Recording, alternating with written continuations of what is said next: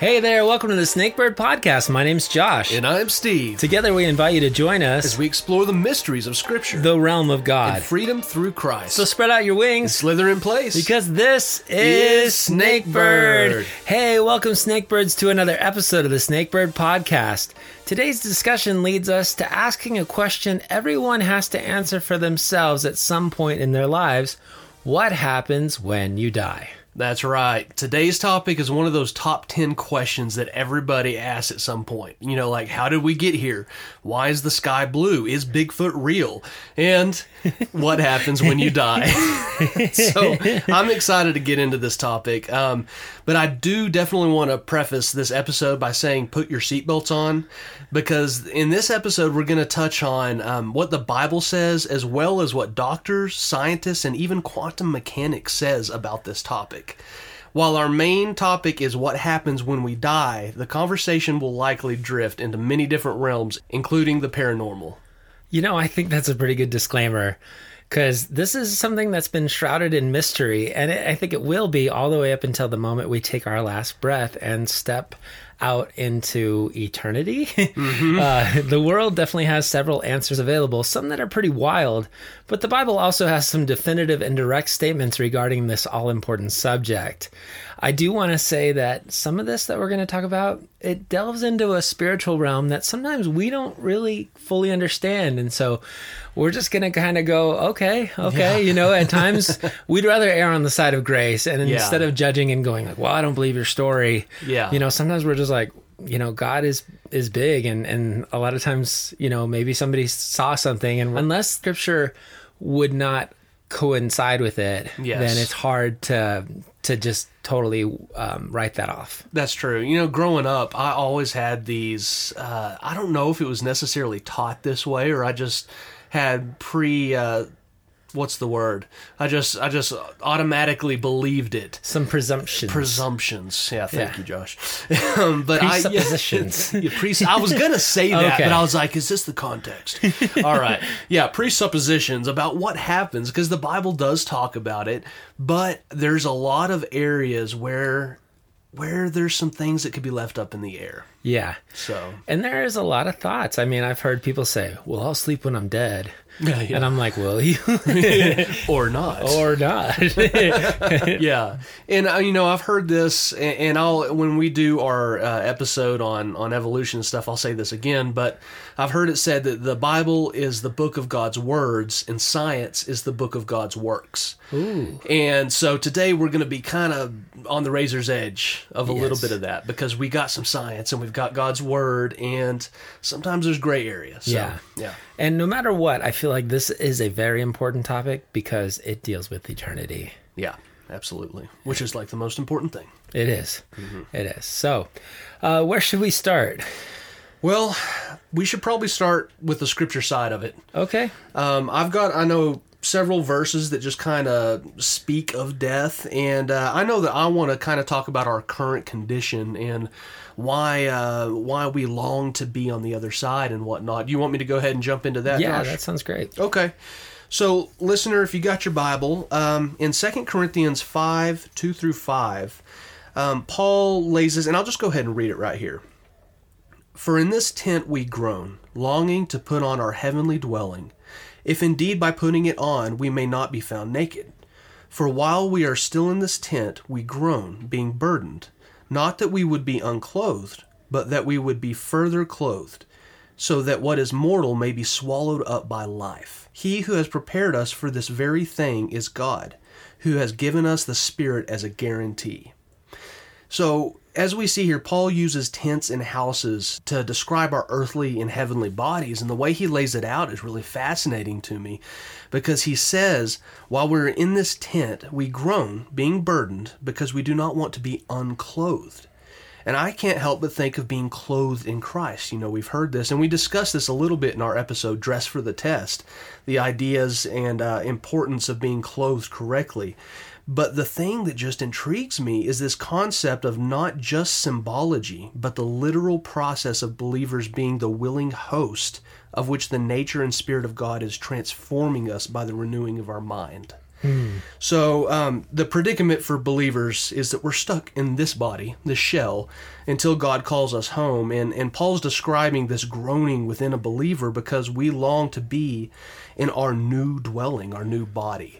And so that's our current condition, and that leads us into our topic, I think, of what happens after we die. Yeah. You know, you reminded me of that C.S. Lewis quote that says, "If I find in myself desires which nothing in this world can satisfy, the only logical explanation is that I was made for another world." Oh, I love that quote. Yeah. That's so true. Yeah. And he's like, hey, I've looked for everything that can fulfill. And he goes, if I find that nothing in this world fulfills, then it must be something else. Yeah, that's the older version of God-shaped hole. Yes. But which I like his version a lot better. Yeah. And it's a real thing. It makes a lot of sense. It does. You know, continuing off what you were just saying about being clothed, I couldn't help but think of two different things. First and foremost, I was thinking of what wants to be clothed. And to me, that has to deal with recognizing who we are as a person, and that's breaking down the fact that we are body, soul, and spirit. And when God created us, he gave us a soul, and that soul is eternal. And I think we have to realize that from the moment that we're conceived, we're actually going to live forever. And that's the problem with death, is that you don't get multiple times on this go around. It's one and done, and the way that you live and the choices you make are going to cement your choice for eternity. And we can talk about that, but I mean, this is what it's been about, is doing research for this and thinking about being clothed. One of the things that I believe Paul was wanting is he was saying, listen, I got a tent, I want a house. And he doesn't refrain from talking about that a ton, because he starts mentioning a resurrection body. And to me, that gets really exciting, because he talks about that in 1 Corinthians chapter 15. He says, "So also is the resurrection of the dead. The body is sown in corruption, it is raised in incorruption. It is sown in dishonor, it is raised in glory. It is sown in weakness, it is raised in power. It is sown a natural body, it is raised a spiritual body. There is a natural body, and there is a spiritual body. And so it is written, the first man, Adam, became a living being. The last Adam, Jesus, became a life-giving spirit. However, the spiritual is not the first, but the natural, and afterward the spiritual. The first man was of the earth, made of dust." I like that, because God talks about, let us form man from the dust. Yeah. And it says, "The second man is the Lord from heaven. As was the man of dust, so are those who are made of dust." That's us. "As is the heavenly man, so also are those who are heavenly." That's what's to come. "And as we have borne the image of the man of dust, we shall also bear the image of the heavenly man." We are headed towards a resurrection body that's going to be similar to Jesus's. And I'm really excited about that, because we see, and we've talked about this in the past, some of the things that he was able to do, like, walk through walls and eat, and we don't know if we're going to have any constraints on ours, but the Bible just said in 1 Corinthians, it's like, hey, if he had this and we're going to be made of essentially the same stuff, then I can only imagine what it's going to be like. No kidding. It reminds me of something that John Bunyan says, because it says, "We do not know all that much about the state of our resurrected bodies.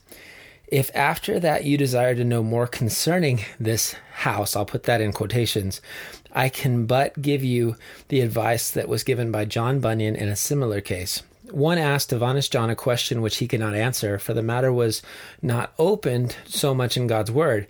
And therefore, Honest John bade his friend to live a godly life, go to heaven, and see for himself." That's what Spurgeon said about John Bunyan. Nice, I like that. So let me ask you this, Josh: is that state your soul or spirit?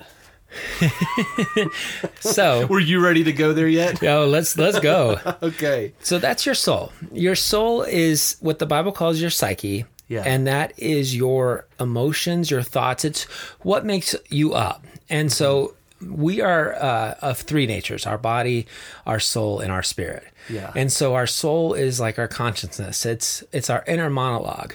And then our spirit is the immaterial thing that actually connects us with God.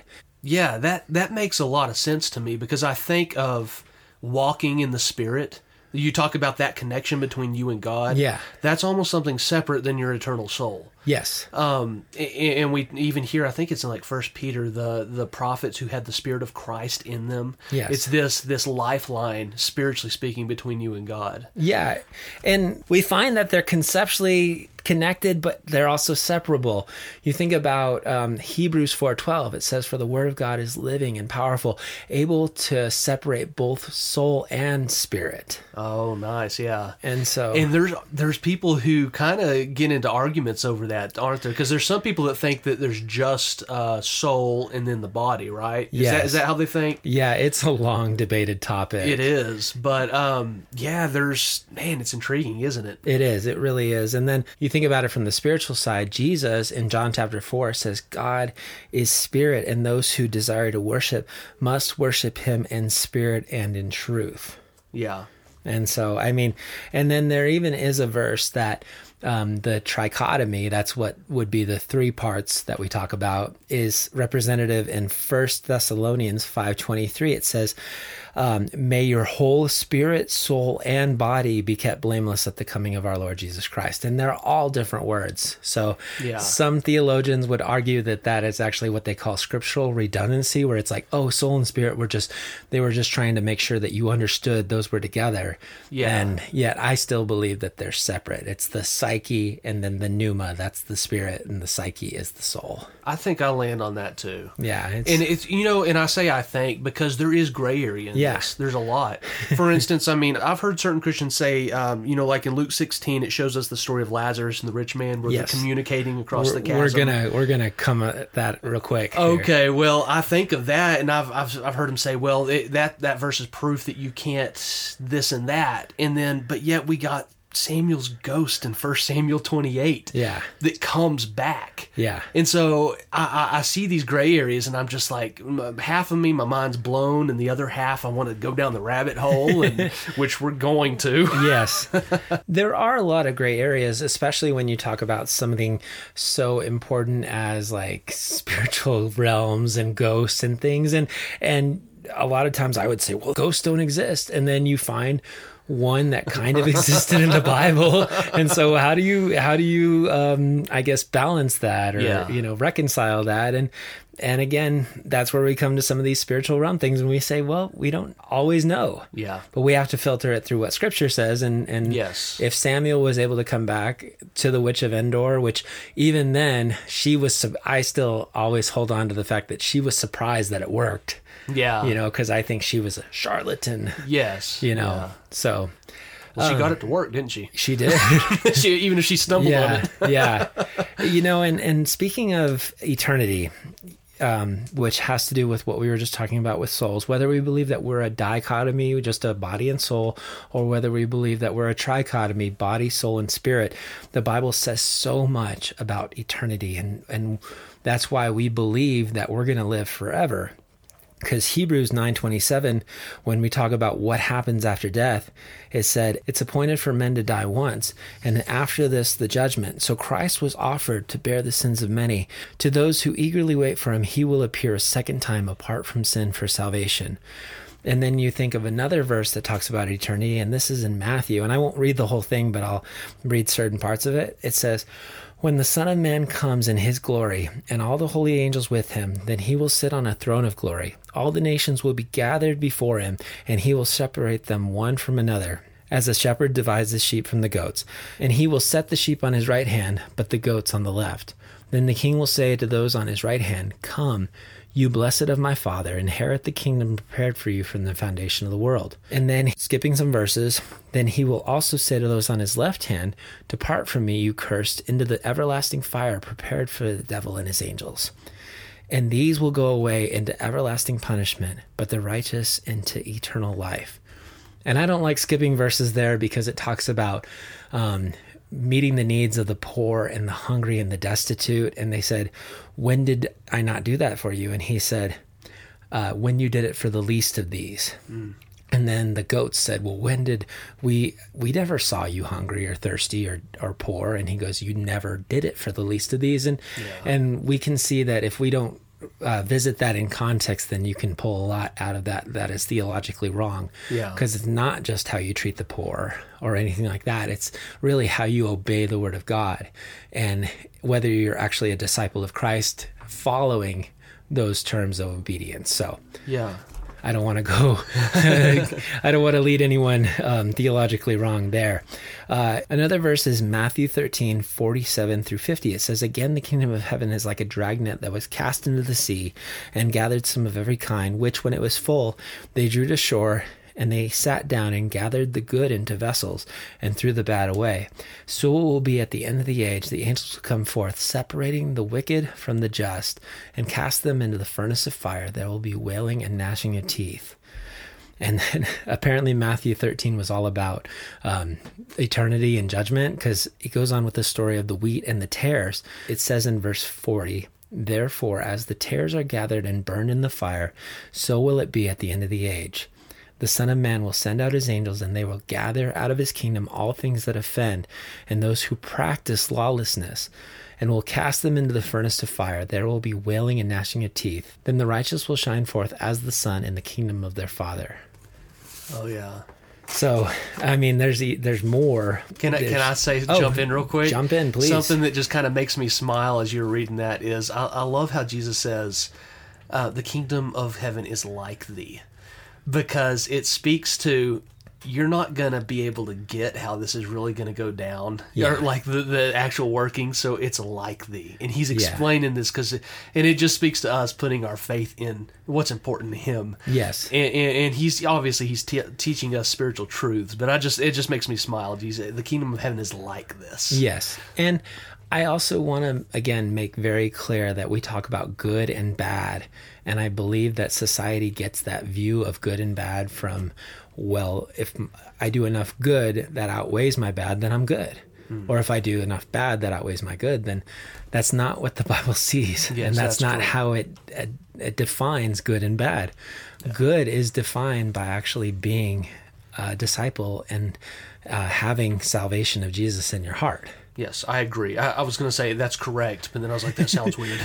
Yes, you're right. And bad is rejection of that salvation. Yeah. So, which makes me think of in the end days, they're going to call good bad and bad good. Oh yeah, that reverses it all.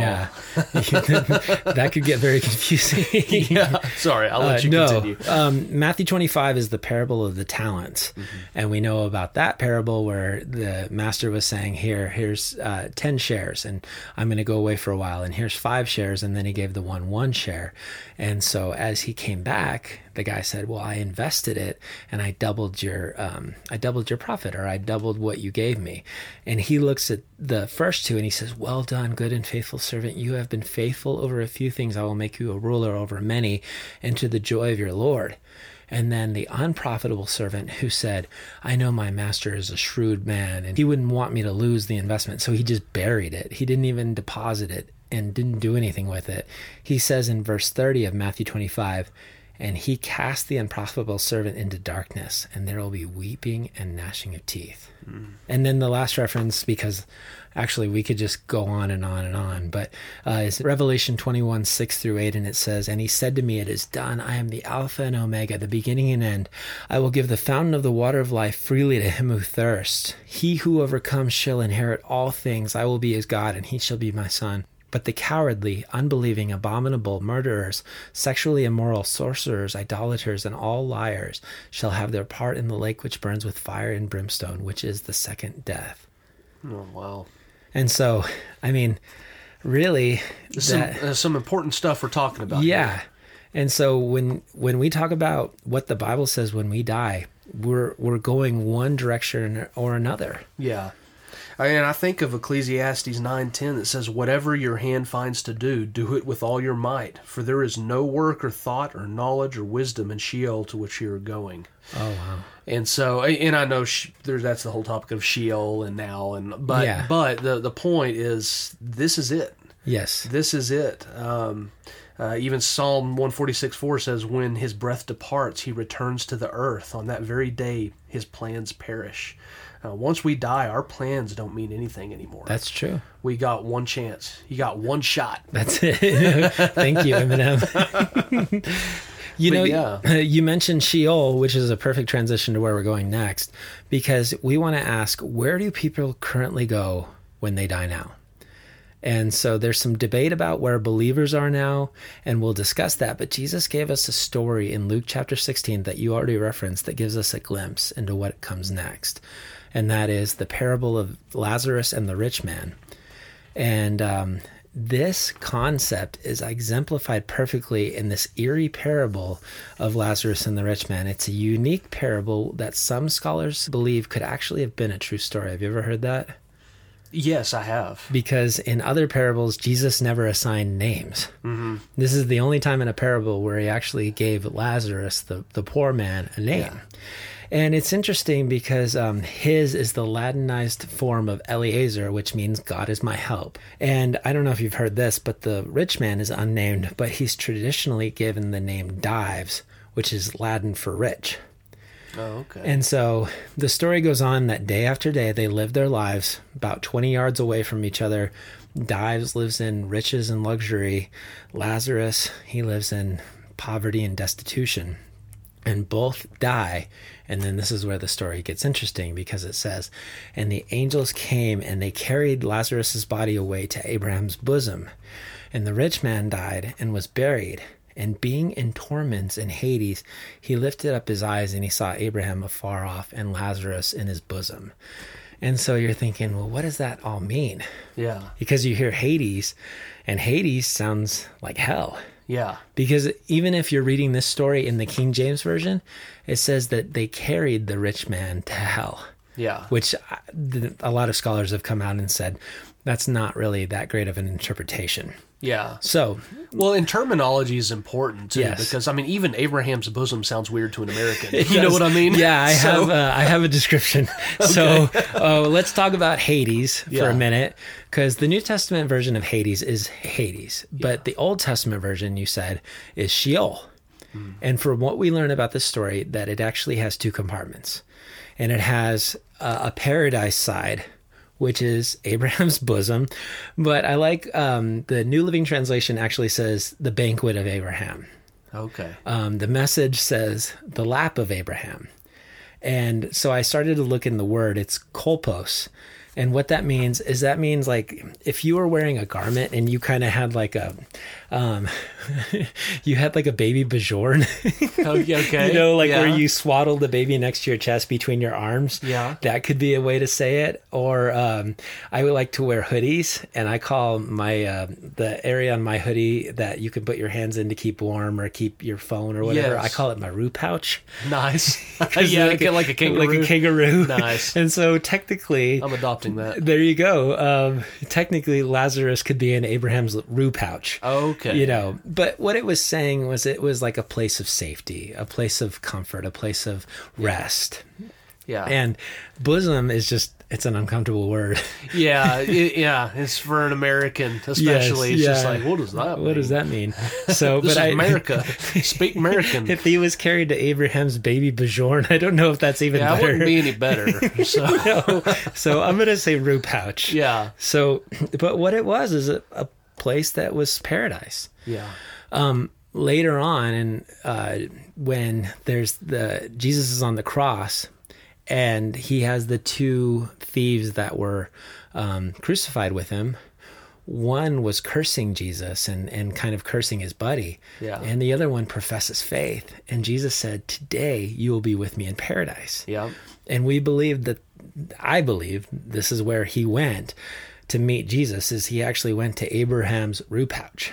Okay. And so on one side, you have this paradise, and then separated by a chasm, and that's what Abraham says in this parable, is where the rich man is.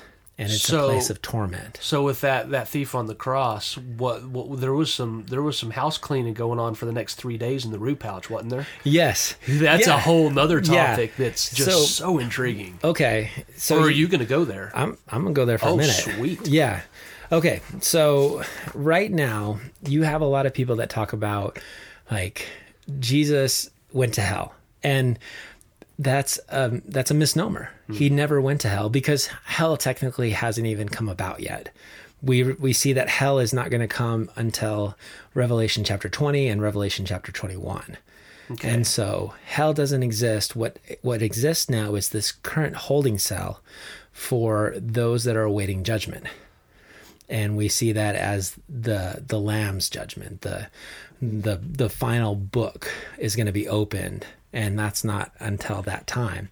And so what we think and what we believe and what we see that the Bible teaches is that Jesus actually came after the cross to this paradise compartment of Hades, this Abraham's rue pouch, if you will. Mm-hmm. And he actually preached the gospel. He preached about what they'd already had faith in, looking forward to the cross. And he said, hey, everything that you believed, it was true about me.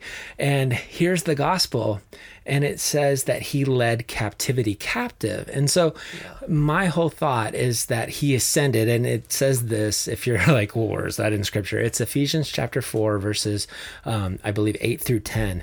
And so my personal belief is that Abraham's bosom, that holding compartment in paradise, was actually used all the way until 3 days later when Jesus ascended, and he led all of those Old Testament saints that were waiting on his arrival, and he led them to heaven. Yeah, I tell you, the first time I heard that approach was about 3 years ago, or maybe a little longer, and so many scriptures, when I heard that description, just fell into place for me. Oh, wow. Because it makes perfect, so Jonah was in the belly of the fish for 3 days, the Son of Man will be in the belly of the earth. Yes. Was that the Ephesians one? No. Okay. No. But yeah, that scripture, it makes perfect sense that Jesus went down, because we know that you don't get salvation in eternity through the law. No. Which is what they had. That's all they had. Yeah. The Messiah hadn't come yet. Yes. So that makes so much sense that he would go, and there's scriptures, I believe, in 1 Peter and several areas that just fell into place for me that just, that's it. Jesus went down there and he's like, y'all remember the prophecies? Yeah. I'm here, guys. This is what you all died kind of looking forward to. Yeah. Me. All of those prophecies, me. And the minute he entered, whatever that looked like, they were like... They were geeking out. They were like, look, this is here. what we were waiting for. Yeah, I thought I'd see him up there, but... Yeah, exactly. And so, okay. Now the question is, we were talking about resurrected bodies. Yes. Are these people up there disembodied kind of like spirits, or do they have the resurrected body? We don't know. Yeah. Because a lot of people talk that we're not going to actually get the resurrected body until Jesus comes a second time. And 1 Corinthians talks a lot about that. And then also it's 1 Thessalonians chapter 4, because they have very similar scriptures. It says, now I say this, brethren, this is 1 Corinthians 15, that flesh and blood cannot inherit the kingdom of God, nor does corruption inherit incorruption. Behold, I tell you a mystery. We shall not all sleep, but we shall all be changed in a moment, in the twinkling of an eye, at the last trumpet. For the trumpet will sound, and the dead will be raised incorruptible, and we shall all be changed. For this corruptible must put on incorruption, and this mortal must put on immortality. So when this corruptible has put on incorruption, and this mortal has put on immortality, then shall be brought to pass the saying that is written, death is swallowed up in victory. Nice. And so let me ask you, I didn't mean to cut you off. Oh, no, that's okay. Let me ask you, so when he says we will not all sleep, I know in a lot of other areas that speaks of dying. Is he speaking of our fleshly body dying there, or Yes. our spiritual sin nature and we're alive in Christ now? No, the fleshly body. fleshly body died. So he's saying not all of us are going to die. Because I think it's appointed for every man to die once. Yes. He says we will not all die. If that sleep means die. Well, and so how do you mesh that? This is where you get to the rapture, which a lot of people debate, but at least the group that I grew up in, the denomination that I grew up in, believed that there are going to be people who are alive at this time when Jesus comes back with a trump, and that's more about what 1 Thessalonians 4 says, is that in the twinkling of an eye, just bam. Well, yeah, but I think both sides believe in the rapture. Yeah. But only one believes in it's the timing of the rapture. Timing, yeah. So that's I think it's a little separate maybe. Okay. But, or at least the way I'm thinking of it. Okay. But, yeah, no, I was just curious about the sleep word. So okay. that's cool. That's cool. Another basis for Jesus being in heaven, which we believe that he is, and I don't think he would leave his followers that he led captive into heaven in Abraham's bosom. I don't think that's like a escalator situation where they're going back and forth, is actually Stephen's heavenly view that he had as he was being martyred for his faith by the Pharisees. Do you remember this story? Yeah. He had preached this amazing message trying to reveal to the Pharisees and the scribes using the law all the way through in Acts chapter 6. And he gets in Acts chapter 7, it says, when they heard these things, they were cut to the heart and they gnashed at him with their teeth. But he, being full of the Holy Spirit, gazed into heaven and saw the glory of God and Jesus standing at the right hand of God and said, look, I see the heavens opened and the Son of Man standing at the right hand of God. And so this is more and further evidence that Jesus did lead that captivity captive. And in some way, shape, or another, the believers there are with him. Yeah. I found this interesting, and I don't know how much, I guess, basis it has because of the schools of thought. But it says that either the present dead in Christ are with the Lord in a spiritual body awaiting their final resurrection body, or because of the nature of timeless eternity, and this blows my mind even thinking about it, they've already received their resurrection bodies because they live in the eternal now. Oh, which wow. That's a realm that we don't understand too, because there in heaven, there may not be that much of a clock, whereas we are bound to time. It's and that's scriptural right there. I mean, that we could obviously, there's some gray areas to go into. Yeah, but God's not bound by time. That's for sure. And there is a consecutive way things work, but I mean, my brain hurts thinking about it.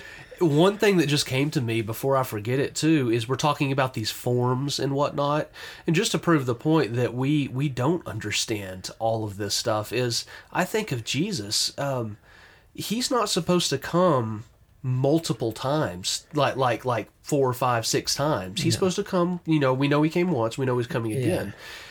Yet he shows up in what they believe to be Christophanies and Theophanies. Yes. So there is forms. I believe that when the Bible says, like we believe first coming and second coming, that's in a form. Mm-hmm. So that I just thought, that just came to me. I'm like, there's different forms that some things work in this form and some work in another form. And I'm in no means saying I understand it.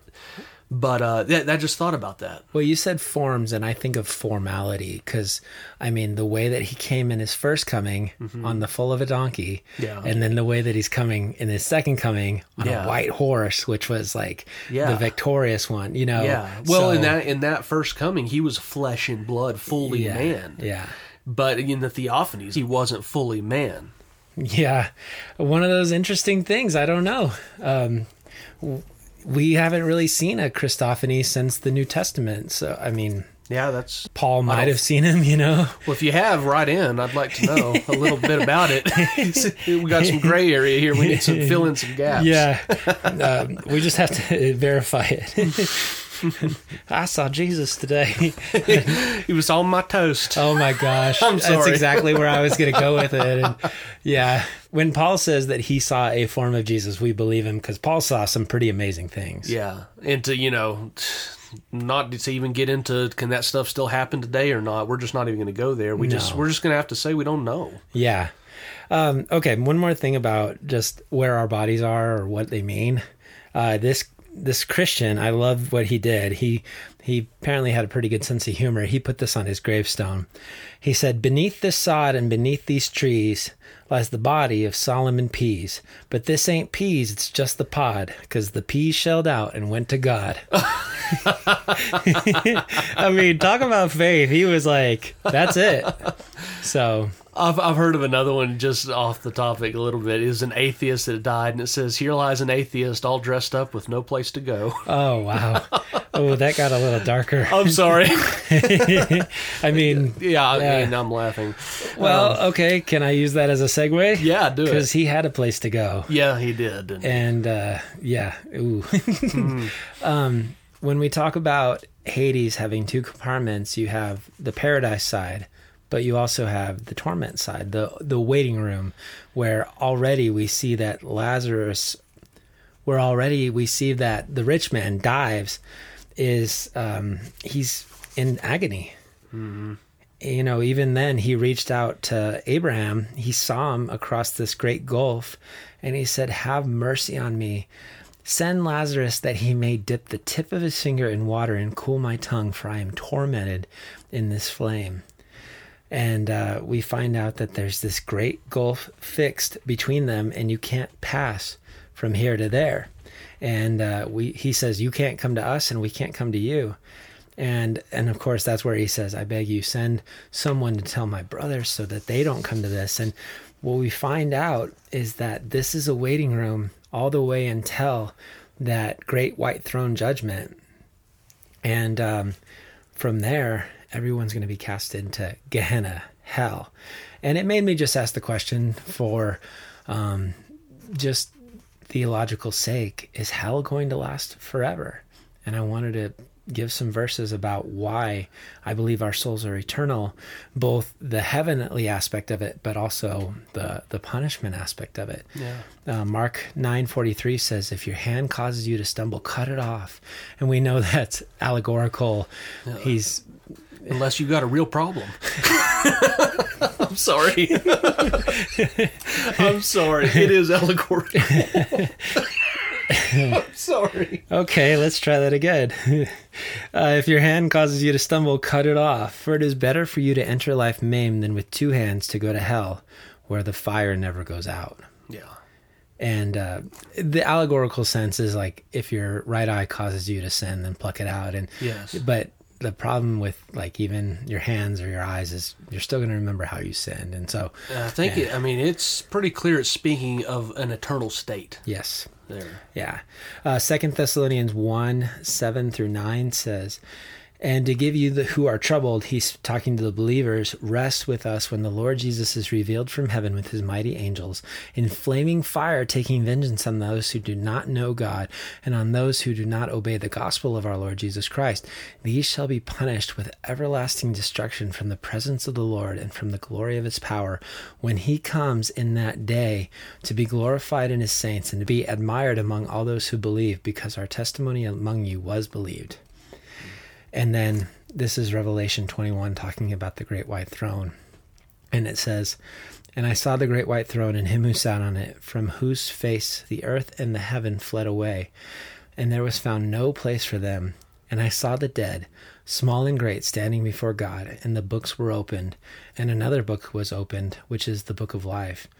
And the dead were judged according to their works by the things which were written in the books. And the sea gave up the dead who were in it, and death and Hades delivered up the dead who were in them. And they were judged, each one according to his works. Then death and Hades were cast into the lake of fire. This is the second death. And anyone not found written in the book of life was cast into the lake of fire." Yeah. I mean, that speaks of an eternity, doesn't it? It does. So we would never want to... I mean, for me, the way my mind works, I want to err on the side of caution. Yes. I mean, not... And I hate to even say it that way, because what I believe is not just fire insurance. It's not just erring on the side of caution. No. It's something that I believe to be 100% true. I believe, therefore I obey, Yes. like we've said in the past. Yeah. So, I worded it weird, but yeah, you don't want to go to hell, guys. You don't. I mean, that's not something I'm saying to be funny. Well, and I remember, growing up, we're going to scare the hell out of you. And like, literally that, I've heard that before. And that isn't the right way to think of things. Yeah. Because heaven it's not the destination. Jesus is the destination. Heaven's just where we're going to be with him. Yeah. Heaven's the gift, but Jesus is the reward. He's the prize that we're running toward. Mm-hmm. And there could be that person who's like, well, I'm scared of what hell could be like, so I just want to go to heaven, so I'm just gonna do the things. Yeah, that's well, and I think of the scripture that the fear of the Lord is the beginning of understanding. Mm-hmm. Fear, there's a healthy fear to have, because He is I mean, the God of the universe, and to think of the repercussions of not doing what his will is, there is a fear to that. Even as a growing Christian, there's a level of that that's healthy, but I totally agree with you. It's not something... That's like a very base entry-level moment of leading to what God really is. Yes. It's not something you base everything on. Yeah. Well, and I think that fear mostly speaks to reverence. And I love our pastor. He talks about the ocean. The ocean is something that's beautiful and majestic. And I mean, I could just spend all day looking at it as, you know, the tides roll in, and there's so many aspects to it. But it's also something that you should not take for granted. Yes. You know, you mess around with it and it will That's true. destroy you. Yeah. You know, you don't sit on that same beach when a hurricane is coming. No, exactly. And you don't just swim out there willy-nilly going, I don't fear you. Yeah. You know, because it will mess you up. Heard of a riptide? Exactly. Yeah. Even at its peaceful moments, that stuff can get dangerous. Yes. Yeah. So I think there is that fear of God, but it's not the like, oh, you know, it is more of the reverent fear and yeah, that's a good way to put it. Yeah. So, you know, one of the things that I thought about is just even in the Old Testament, how many scriptures referred to eternity and referred to heaven. And I was just thinking about David. We read a psalm just a few weeks ago in one of our podcasts, but I like the fact that David, even in Psalm 23, says, and I will dwell in the house of the Lord forever and ever.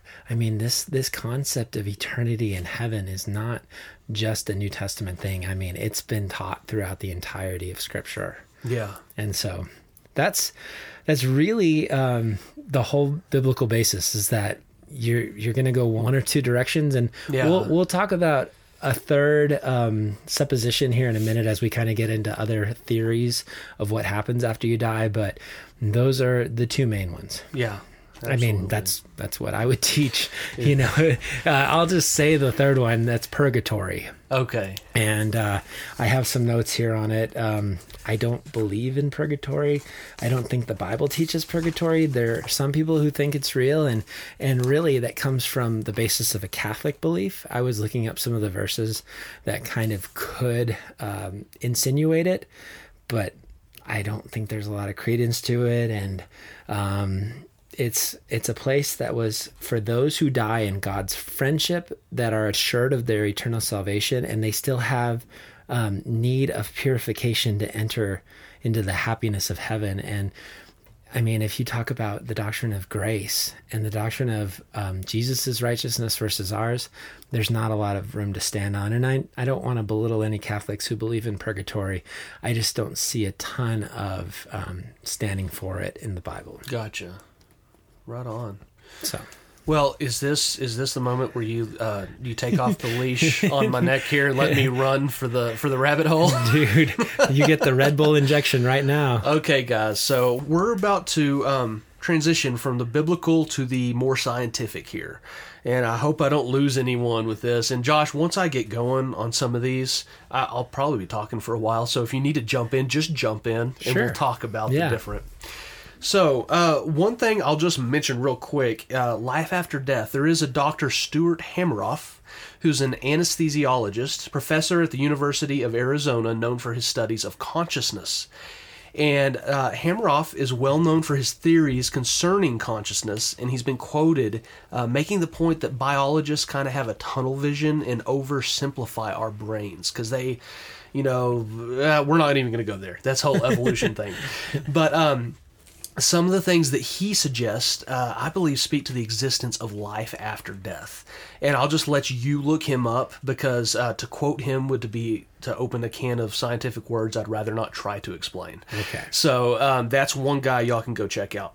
But on kind of the same realm there, consciousness, life after death, I'm going to get into a Dr. Melvin Morse, who is a well-known physician and has published papers in peer-reviewed journals, so he's legit. Let me just go ahead and read this quote from Dr. Morse. My studies of human consciousness began with studying the near-death experience. From them, as well as the enormous body of scientific research done by my fellow scientists, I learned, number one, conscious is forever. It pre-exists our human existence and continues after death. Number 2, when we die, we enter into what Buddha called ultimate reality and what Jesus' disciple John described as, in the beginning was the Word, and the Word was with God, and the Word was God. In him was life, and that life was the light of all mankind. Number 3, meditation can access the same realm of reality. It can be just as transformative in healing. Number 4, modern technologies amplify ancient wisdom on how to use our spiritual brain to find the great soul within each of us and in turn live fulfilling, spiritually nurturing lives. Number 5, spiritual neuroscience can teach us to train our brain's intuition into productive ways. All right. Some of you out there, for good reason, are bothered by what you just heard. So, the first thing I want to point out about this type of research, especially from unbiased scientists, is that their research is not based in apologetics, especially Christian apologetics. Yeah. Meaning they simply observe this evidence and they have no choice but to consider the religious ideas that have come from all religions that speak of this evidence long before our modern process. So, I've said this before and I'll say it again. I believe that every religion that ever was is a branching variant of the original truth. While Hinduism is not the way to God, it can mimic and present certain spiritual realities. We saw this with Balaam, a pagan that had true spiritual insights even though those insights could not save his soul. He remained not right with God. Deuteronomy 18, 10, and 11, God is adamant that his people avoid divination, witchcraft, interpreting omens, sorcery, casting spells, calling up the dead, like that old witch at Endor. I mean, these things are considered make-believe by many. But let me ask you this, why would God instruct his people to avoid something that wasn't real? The point is, these things are very real. The evidence that has been stumbled upon is very real. And the variant religions are not false religions because they do make-believe things. They might be doing very real things, but what makes them false is that at the end of the day, they will remain lost in their sins, not right with God. So my point in all of that to say, and I am trying to follow a pattern here, is yes, there is some very eye-opening and creepy evidence that scientists and doctors are starting to accept for many ancient ideas. It's what moved an American doctor, professor, head and chief scientist of Astellas Global Regenerative Medicine, Robert Lanza, to write a book called Biocentrism. Now, this book comes to a completely false conclusion, I believe, but the whole reason that he wrote it was because scientific research led him to realize that there is indeed life after death. So just in case you're considering all of this complete and utter tomfoolery, let me just real quick go into some scientific realities that will send a tingle up your spine. I know it does me. All right, hang in there with me, guys. I can't wait. Quantum mechanics. Okay. Quantum mechanics is something I want to touch on for a minute because it's in this field that we can see some eerie, very real evidence that peeks into the other realm, I believe. Nobel physicist Richard Feynman said this, "I think it is safe to say that no one understands quantum mechanics.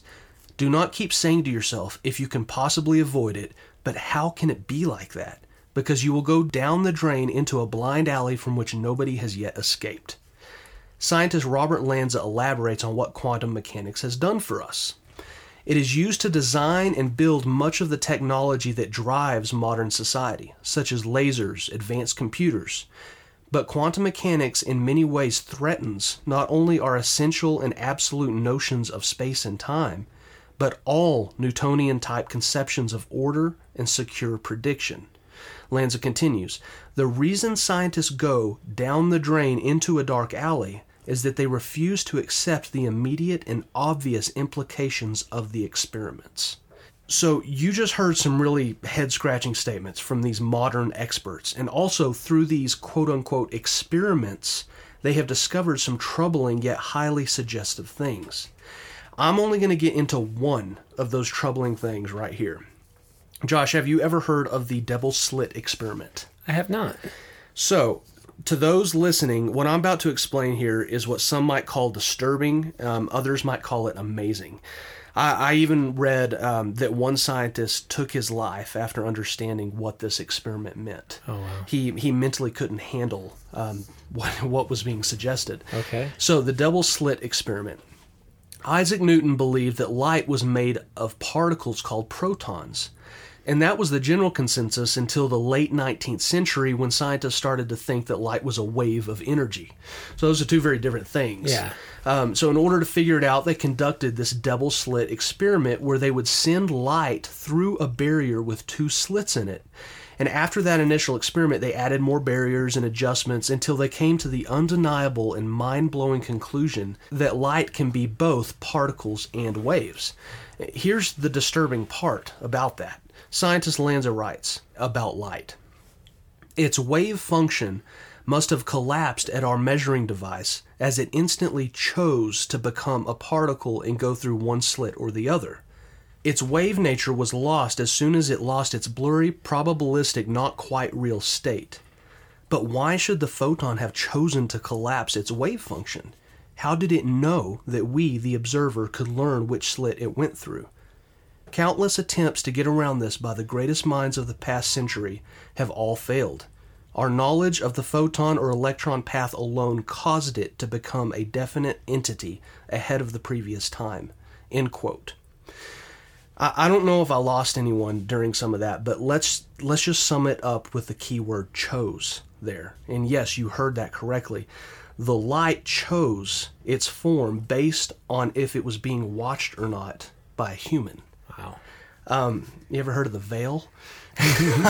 This is highly, highly suggestive. This is not science fiction. The truth is stranger than fiction. And I can't help but think of Jesus' words in John 8:12, "I am the light of the world. He who follows me will not walk in darkness, but will have the light of life."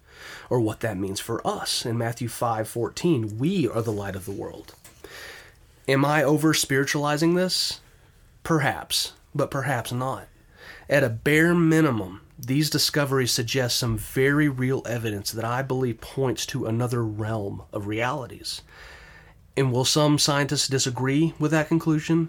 Yeah, there are a lot that do. But I'll say this, the cross is foolishness to those perishing.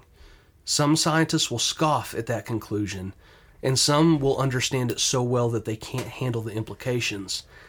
But some seeds will be planted in good soil, they will take root, and they will grow in this knowledge and be fed by the light of life. And I find it almost, super eerie that it chose. We're talking about particles here, particle physics. Yeah. This very, very, have you ever heard of any of that, Josh? I hadn't. No. Well, I was really surprised when I did. I was like, this is some hokey bull. I don't believe a word of it. And I got to researching this, and let me tell you, it is common knowledge among the scientists. If you Google it, you're going to find, like I said, peer-reviewed journals and whatnot, where this is something very real. And it's very, they even got a place called CERN, which is in Geneva, Switzerland, where they're conducting experiments in these. I believe there are some very spiritual things happening where the veil, I don't know if it's because the end times is getting closer or what, but it seems to be overlapping with our reality. Wow. So that, my friends, that is some actual scientific evidence for, look at that how you want to look at it. Just chew on it. So if they want to look it up, that's called the double slit experiment? The double slit experiment. And let me tell you, like I said, I only chose one thing to talk about because this would be way too long. Okay. So once they look into that, it'll open a whole bunch of other stuff. Yeah. That there's actual scientific evidence for this spiritual stuff. Well, you and I have joked about how this podcast is really literally a stepping off point to a ton of other things. Yeah, it is. It is. And we're not trying to get super paranormal, but that we kind of go where it takes us. Yeah. And honestly, I'm glad it does take us there because it's evidence for the supernatural, which is what God is. Yes. Well, and I don't like the Christians that do not like to talk about science with God because, like you said at the very beginning of the podcast, the Bible is God's words, where science is God's works. Exactly. And it's not like God goes, we know like science. You know? I believe in science. Yeah, exactly. We believe that science harmonizes. We believe in science too. Yeah, with the Bible. And you know, you want to talk about evolution? We believe in evolution. We believe in microevolution, not macroevolution. And there is a difference. Yes. Regardless of what you've been told. Okay, see, we're going to be covering that subject here in the next few podcasts. We've gotten actually a request to do that, and we're going to try to get to it as soon as possible. But yeah. As soon as our brains fully form again after this. Well, yeah, I know. For me, certainly, I'm going to have a cool down period. Yeah. But that's as far as I really wanted to go down the rabbit hole for this episode, because man, you can get so bogged down.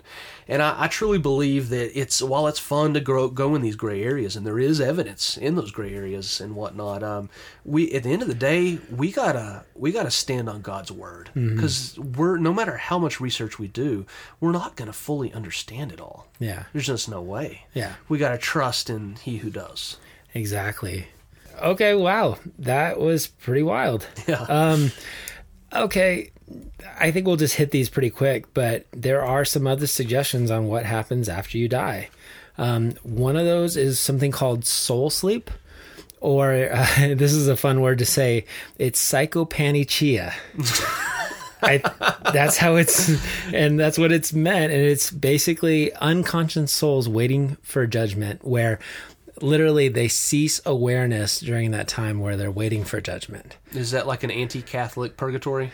I would assume so. I found that. I was like, some people even think there's a biblical basis for it. Some people think instead of going to either the Abraham's rue pouch or even the torment side of it, they go there waiting for Revelation chapter 21. Okay. And so they're literally there sleeping, waiting for that book to be opened for the great white throne judgment. And I just want to clarify that it's people that do not have salvation in their hearts that are going to be in the great white throne judgment. It's Christians, believers who have followed Jesus and who have since passed or been raptured, who have entered into eternity. They're actually going to be in what's called the Bema seat. Judgment, which is essentially all of their actions are going to be kind of looked at and refined, or it's talked about a lot in 1 Corinthians chapter 3. And then based on that, it's basically determining whether you're going to be a king or a peasant in heaven. Just joking. Well, here comes another one of those. That's another podcast, because we're going to talk about, is there levels of heaven? Which you just so eloquently said. So, okay. Another belief on what happens after you die is you become a ghost. And I really didn't have time to give this any research. I know that we talked about, Samuel. I guess you could say that he came as a ghost, but I also believe that in those specific instances, God allowed that for a reason for Saul. And I don't think the Bible teaches that ghosts are a real thing. I guess it would just determine on how much God allows it for other things, in which we don't know. Yeah. And there's no guidebook for that one. No. Again, spiritual realms could be kind of a crazy thing out there. Have you ever watched any of those ghost hunter shows? I that stuff has always interested me, and I have watched a couple, but I turn them off quick because it doesn't feel right. It feels really weird to me. Yeah. Almost like I'm toying with something. No, I understand that.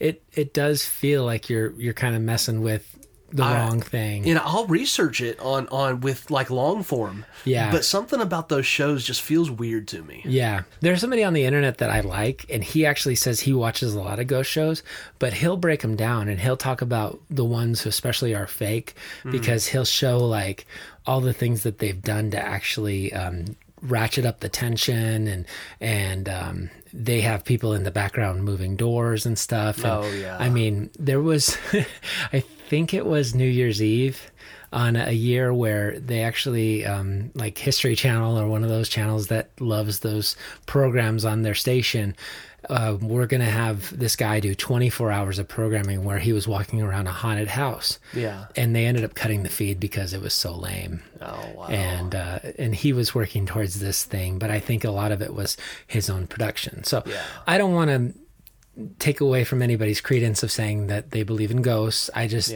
there isn't a lot of harmonization with the Bible on that. Yeah. Yeah, it's just one of those weird realms we don't have a ton of info on. Yes. As you were just explaining that, I was thinking of Whoopi Goldberg when she was surprised to hear Sam come through the veil. She's like, "Oh, it's worked." Well, that's the woman at Endor, there, where she, I mean, like literally, she's going. This was not supposed to, like. Yeah. I say some things, maybe it's the people who are really good at, they call it cold reading. Yeah. Where it's like I'm seeing the initial P or whatever. Yeah. I mean, golly. Well, yeah. And like I said, I'm not saying that some of this stuff can't be, if you're toying with the other side, and that's not good. Yeah. It can't be, but maybe like Josh said, there's times that God just allowed it. It's not, Yeah. So, anyway, I didn't mean to throw us off there. Okay, so another one, and this is a deep one, and I don't understand it fully because I've never really looked into a lot of Buddhism, but it's reincarnation. Yeah. And coming across this, I found that Buddhist and even Hinduism believe in what they call the wheel of samsara, which is basically, it's the cycle of repeated birth, mundane existence, and then death. And samsara kind of stands for like suffering. And it's this continuous cycle without beginning or end, and it's based on a karma system, and that you're reborn until you reach what they call moksha, which is in the Hindu belief, and that's attaining insight or transcendence to nirvana, thus breaking the wheel. And so one value of Buddhism is the value of impermanence. Yeah. They believe that all living things, all causes, all conditions, all situations are impermanent. And impermanence is the idea that all things disappear once they have originated. And according to Buddhism, impermanence occurs constantly, moment to moment, and this is why there is no recognition of the self. Since everything is considered to be in a state of decay, happiness and self cannot exist in samsara. And, I was fascinated by this. So I was like, okay, so if you're saying that you're born and then you're reborn and then you live a mundane existence, they were saying that the wheel of samsara, basically you come back in 6 different states. Yeah. You can come back as a god or a demigod or a human. And then on the flip side, you come back as like an animal or like the evil version of a demigod or somebody who's even in a type of hell. And I thought, well, that's fascinating because like you were saying earlier about believing that every belief system kind of spurned originally from bits of truth alongside misdirection. Yeah. I mean, there's a lot to that. And so I was like, well, what happens when you reach nirvana? And so when you reach nirvana, it says you stop accumulating bad karma because you've transcended, and you spend the rest of your life and sometimes future lives working off the bad karma that you've already accumulated. And then once you have fully escaped the karmic cycle, you achieve peri-nirvana, final nirvana in the afterlife. And that's with the Hindu nirvana. Souls have actually achieved parinirvana, are free of the cycle of reincarnation. The Buddha never specified what parinirvana was like. In Buddhism, the thought is that it's beyond normal human comprehension. Yeah. As I've looked in the past into Hinduism, and there is so many sub-beliefs within Hinduism. There's because Buddha's not actually representative of... there's so many ideas, and it's wild. I even found a parallel to the Trinity in Hinduism. Yeah, and it's just like I've always been intrigued that it's bits of truth, alongside misdirection. Maybe there's some spiritual realities to it, but it is not correct. Well, and if you know more about Buddhism than, of course, Wikipedia and the internet says, then please forgive me if I said anything wrong. I found this fascinating. And I also found that karma, when you talk about Hinduism or Buddhism, a lot of people don't understand what karma means. Yeah. I mean, it is the difference between a really good life and a really bad life. because I've always thought about how you have the saying, what goes around comes around. Yeah. And you think, well, that's karma. And, and we have sayings about karma in our society, but I didn't realize how good and bad this system balances in their belief system. And, the Bible says what you reap, you will sow. Yeah. And a lot of people say, well, that kind of coincides with karma, and in no way, shape, or form does it. They're not the same. No. So Yeah. it's fascinating. And again, maybe for someone who's been a Buddhist or have studied Hinduism, that they understand this much deeper than we do. Yes. But I do not believe in reincarnation. No. And I would, just to add a little bit from my end, I would, and this might be another podcast, but I feel very strongly about, because there's you'll see in a lot of Christian circles, they'll do the meshing of these ideas. Yeah. And let me tell you, that is a very dangerous thing to do, to consider karma the same as, you reap what you sow. Exactly. And there's a lot of other ones too. Yes. That, that is really mixing some dangerous things. It's kind of, you're stepping your toe into a pool that you may not realize what the liquid is. Yeah. So I want to go into some of it, but I'm like, what? It's another podcast. Well, you were talking about maybe talking about yoga soon. And I mean, yoga, I'm like stretching, but yeah, is it evil or nothing to sweat over? I see what you did there. Oh, well, when I looked into it here, I'm like, I think we have some stuff to talk about. So that might be something we visit.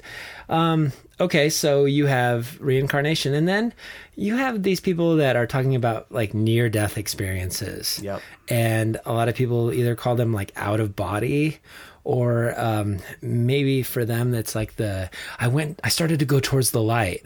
Yeah. And there are a lot of stories. There are a lot of stories. I think there's whole podcasts and whole books and just whole corners of the internet dedicated to near-death experience stories. Yeah. I actually even found this presented as a fact, but after further research, I found out that it might be folklore, but it's a story of a philosopher named George Berkeley who was so obsessed with knowing what comes after death that he hung himself trying to trigger or synthesize a near-death experience. Oh, wow. That reminds me of the Flatliners. Yes, exactly. Yeah, that movie where they keep going further and further. Yeah, trying to get a taste. Yes. Yeah, that's creepy. Yeah, and I mean, now here's the crazy thing is there are some Christians who have come back with near-death experiences where they've said, you have that boy who said, heaven is for real. Yeah. He was a toddler and he came back, and the parents say that he knew some things that there's no way that he could have known unless he experienced going to heaven. Yeah. And I don't know. I'm a very skeptical person by nature, especially when it comes to this stuff. There's a lot of, I've heard some testimonies where there was one guy who was just like, and I died and I went to the Lord, and I mean, he was using the tone and everything. I'm like, dude, I don't believe you. Yeah. And whether that's right or not, I don't know on my part, but I'm a very skeptical person. But there are Christians that say they have these experiences, whether it be a near death or out of body. We know that Paul had an out-of-body experience or maybe it was a near-death. We don't know. Josh and I were talking about that before the episode. Some believe that before while he was being stoned, was it Ephesus? Or I can't remember. I want to say it was Lystra. Maybe it was Lystra. Maybe. Anyway, while he was being stoned, maybe this is when he got these things that he talked about, a man apart from his body. Whether that was a near-death experience or an out-of-body experience, I don't know. But he seems to be describing something very, very similar to what some of these other Christians are describing. And for me personally, I believe that now putting a title on it, I don't know that. I'm not going to put a title on it. But I know from my personal experience that there is some credibility to this. I will not share my experience. Something did happen to me when I was 17. I'm not comfortable sharing it, but I believe that there is some credibility to it, whether I do not understand it. I'll say that. I do not understand it. So... Yeah. Yeah, I mean, so you have a lot of people that said, I've seen heaven, and I mean, Paul's one of them, Yeah. who says, The third heaven. yeah, and he's like, I'm a man who was caught up to paradise, and it's so funny because he's like, there are things that I really shouldn't even be able to tell you, and I think he's like, I can't describe them. Didn't he say like it's unlawful for me to speak? He did say that, and but what does that mean? Exactly. Terminology and all that. Yeah, well, I laughed because I mean, Buddha said it's beyond human comprehension, and then Paul's like, it's not even allowed for me to say. Which maybe when he was there, they were like, just keep it on the down low. Yeah, I don't. Kind of like when they told Daniel to eat the scroll, or was that Daniel? That was John. Oh, that was John. That's right. In Revelation. That's right. Yeah, eat the scroll. And I mean, so you have Christians that say they've been to heaven, and some of them get pretty disproved because of inaccuracies and but then you also have a man who said he spent 23 minutes in hell. Yeah. And his story is very, very scary. I mean, some of the things that he describes and what he went through, and he at the end of his story says, even if you don't believe me, then look at the biblical evidence for hell. Yeah. And he says, weigh for yourself. And so, I mean, I truly believe that God made our minds and our consciousness is very powerful. And I think that while we talk about hell being below us and heaven being above us because of the way that it talks about in relation to us, I also think that heaven could be in another dimension all around us. Yeah. And maybe that veil, maybe that wall gets really thin at times when we're kind of making that connection. I remember a friend of mine was in the room of Jeremy Camp's first wife, and they just had a movie come about this story. I have not seen the movie, but they were in the hospital room where she was passing with cancer, and they were singing, and of course she's on pain medicine, and of course she's in a lot of pain, and she's about to pass, but she opened her eyes, and she'd been basically unresponsive, and she opened her eyes and she said, I'm no longer in any pain. Jesus is here and he's calling me home. Oh, wow. And she said, I see him clear as I see you. Yeah. And I don't know what that means. Yeah. You don't know, is it the pain pills or is it just the euphoria of saying, okay, I'm laying down the cares of this world and I'm moving on? I believe she saw something. Yeah. I had a Down syndrome uncle named Chris he was like a brother to me. I was raised alongside him like a brother. And towards the end of his life, he died when he was 33. But the last year of his life, he started changing and his heart started failing. And like the last weeks of his life, something changed in how he was looking at things. And I knew him so well.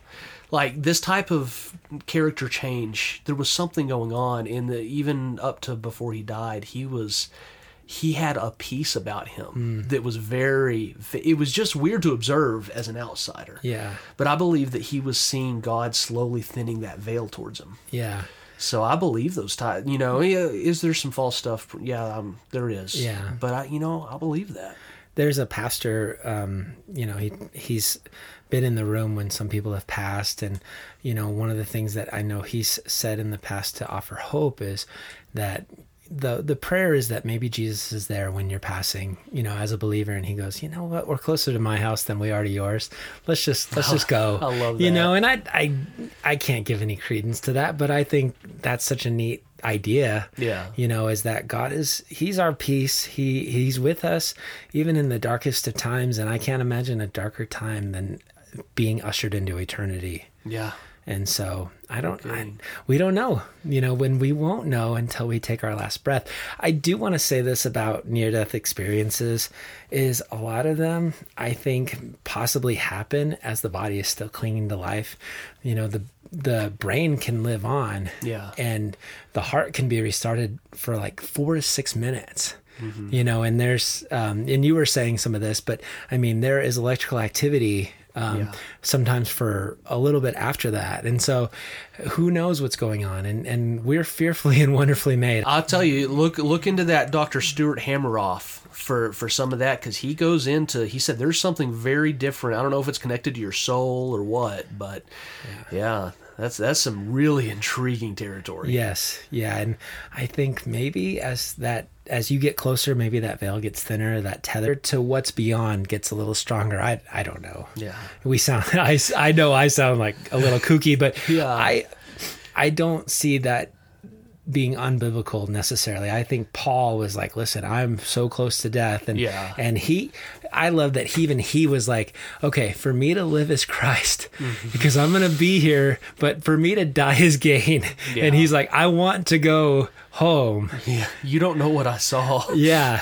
Yeah. And I mean, that's the thing, is he was like, whether I'm staying or not, I'm going to do the best with what I've got. But he's like, I'm not going to be naked when I die. He's like, I'm going to be further clothed. Yeah. And that's what I love, is that some people, they talk about, heaven is an unknown. Yeah. But this is the shadow. That's the reality. See, that's another intriguing, even on the scientific side. This is the fake that we're in. Yeah. Well, this is the temporal. This is this is the I don't know, this is I've heard it said a certain way by a scientist before, but the preview, and that's the main attraction. Is that okay? Like this is a projection. Oh, like Chuck, Chuck Missler goes into a lot of this, and there's some actual weirdness to it. Yeah, but I wasn't. Were you? I had something I was going to add at the end. Go for it. I wasn't planning on sharing this, but I just got to thinking, there's never going to be another podcast episode that this would fit. So, when in 2007, my house burned down. And while I was in it, I woke up in the middle of the night and I was like, oh no. So, oh no. A long story short, I went and karate kicked barefoot and in boxers through the window, and I severed my hamstring in 4 different places. I was cut up in my arms. The glass did a number on me. Anyway, I made my way around the house, and I was sitting on the tailgate of my truck. And I remember, and I found out later I was about to die, because I blacked out after this. The doctor told me I lost, I can't remember how many units he said it was, but he's like, you shouldn't be alive. Wow.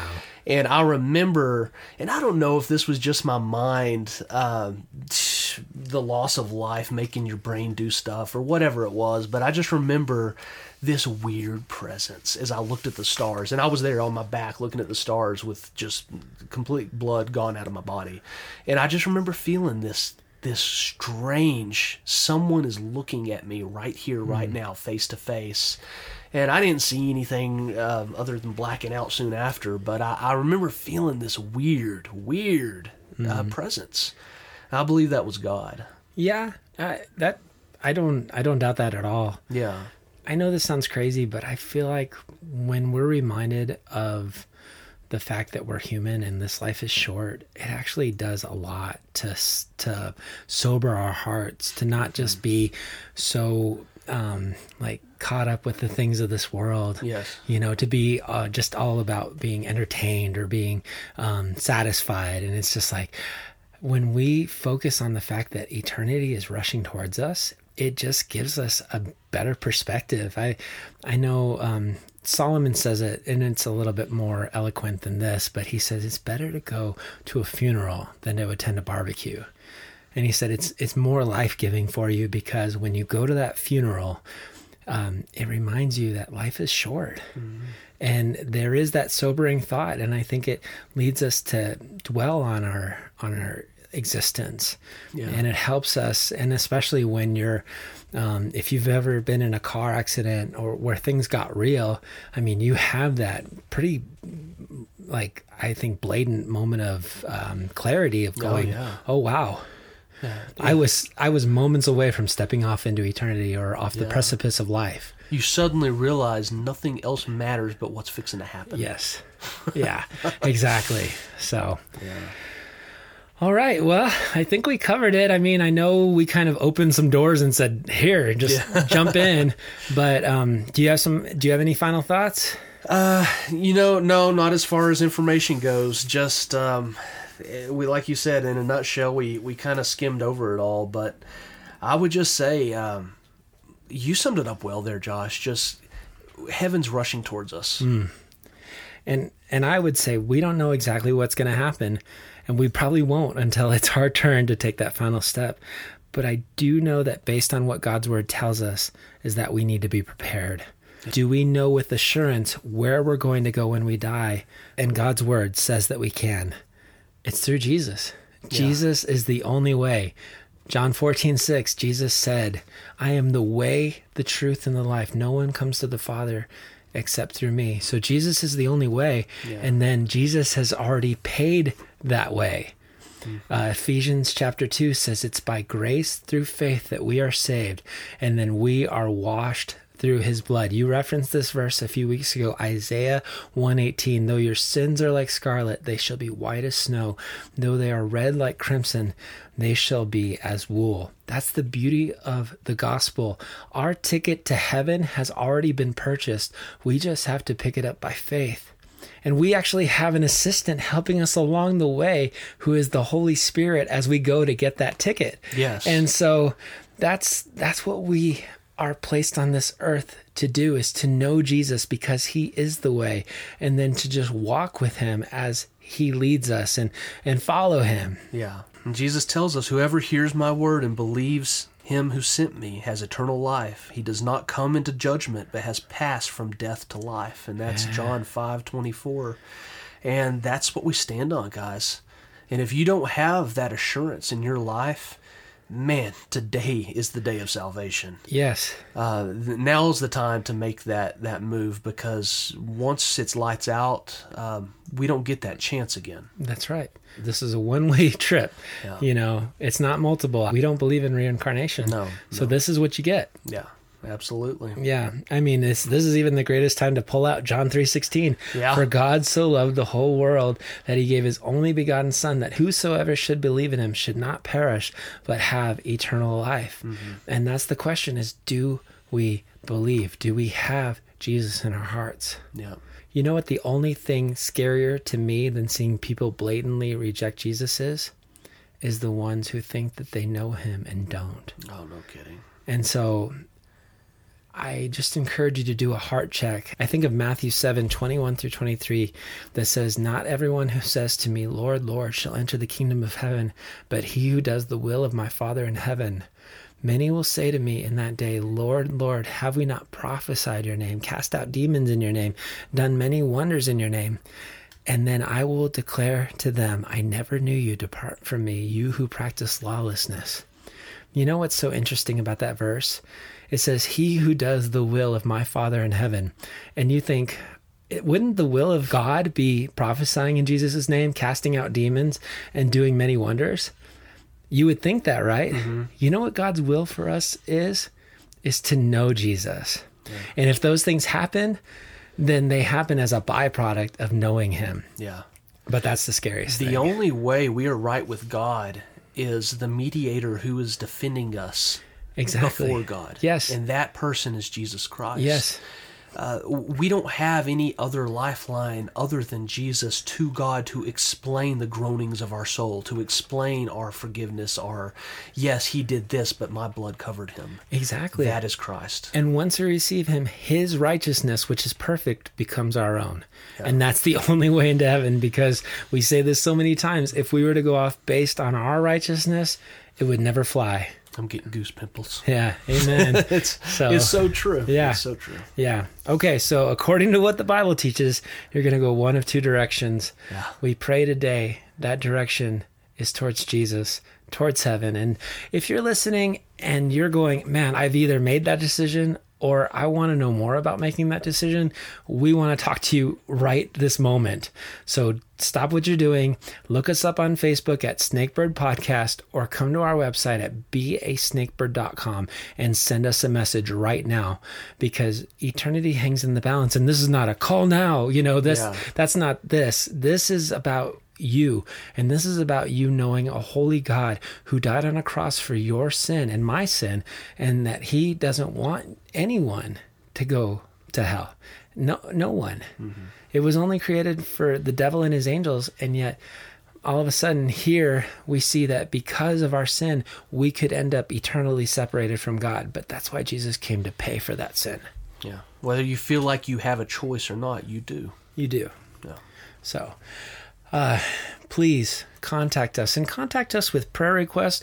Contact us with, maybe you've had some great news about what God has done in your life. We'd like to hear that. And if Snakebird is making an impact on you, please let us know that as well.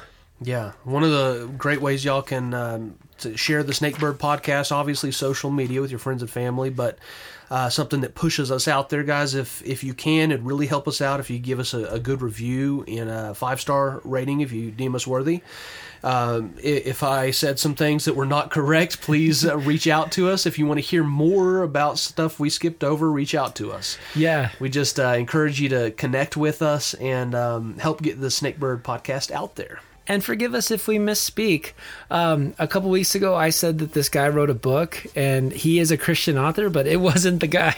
And so if you're listening to that one, I said Philip Yancey. Yeah. His name was Philip Keller. And so we say things, and we're like, oh. Yeah. Anyway, so just stay with us. We've got some more really great content and topics coming down the pike, and more Snakebird profiles of characters in the Bible that are super interesting. So again, if you want your topic to be heard and spoken into, then let us know, and we will get to that as quickly as we possibly can. Absolutely.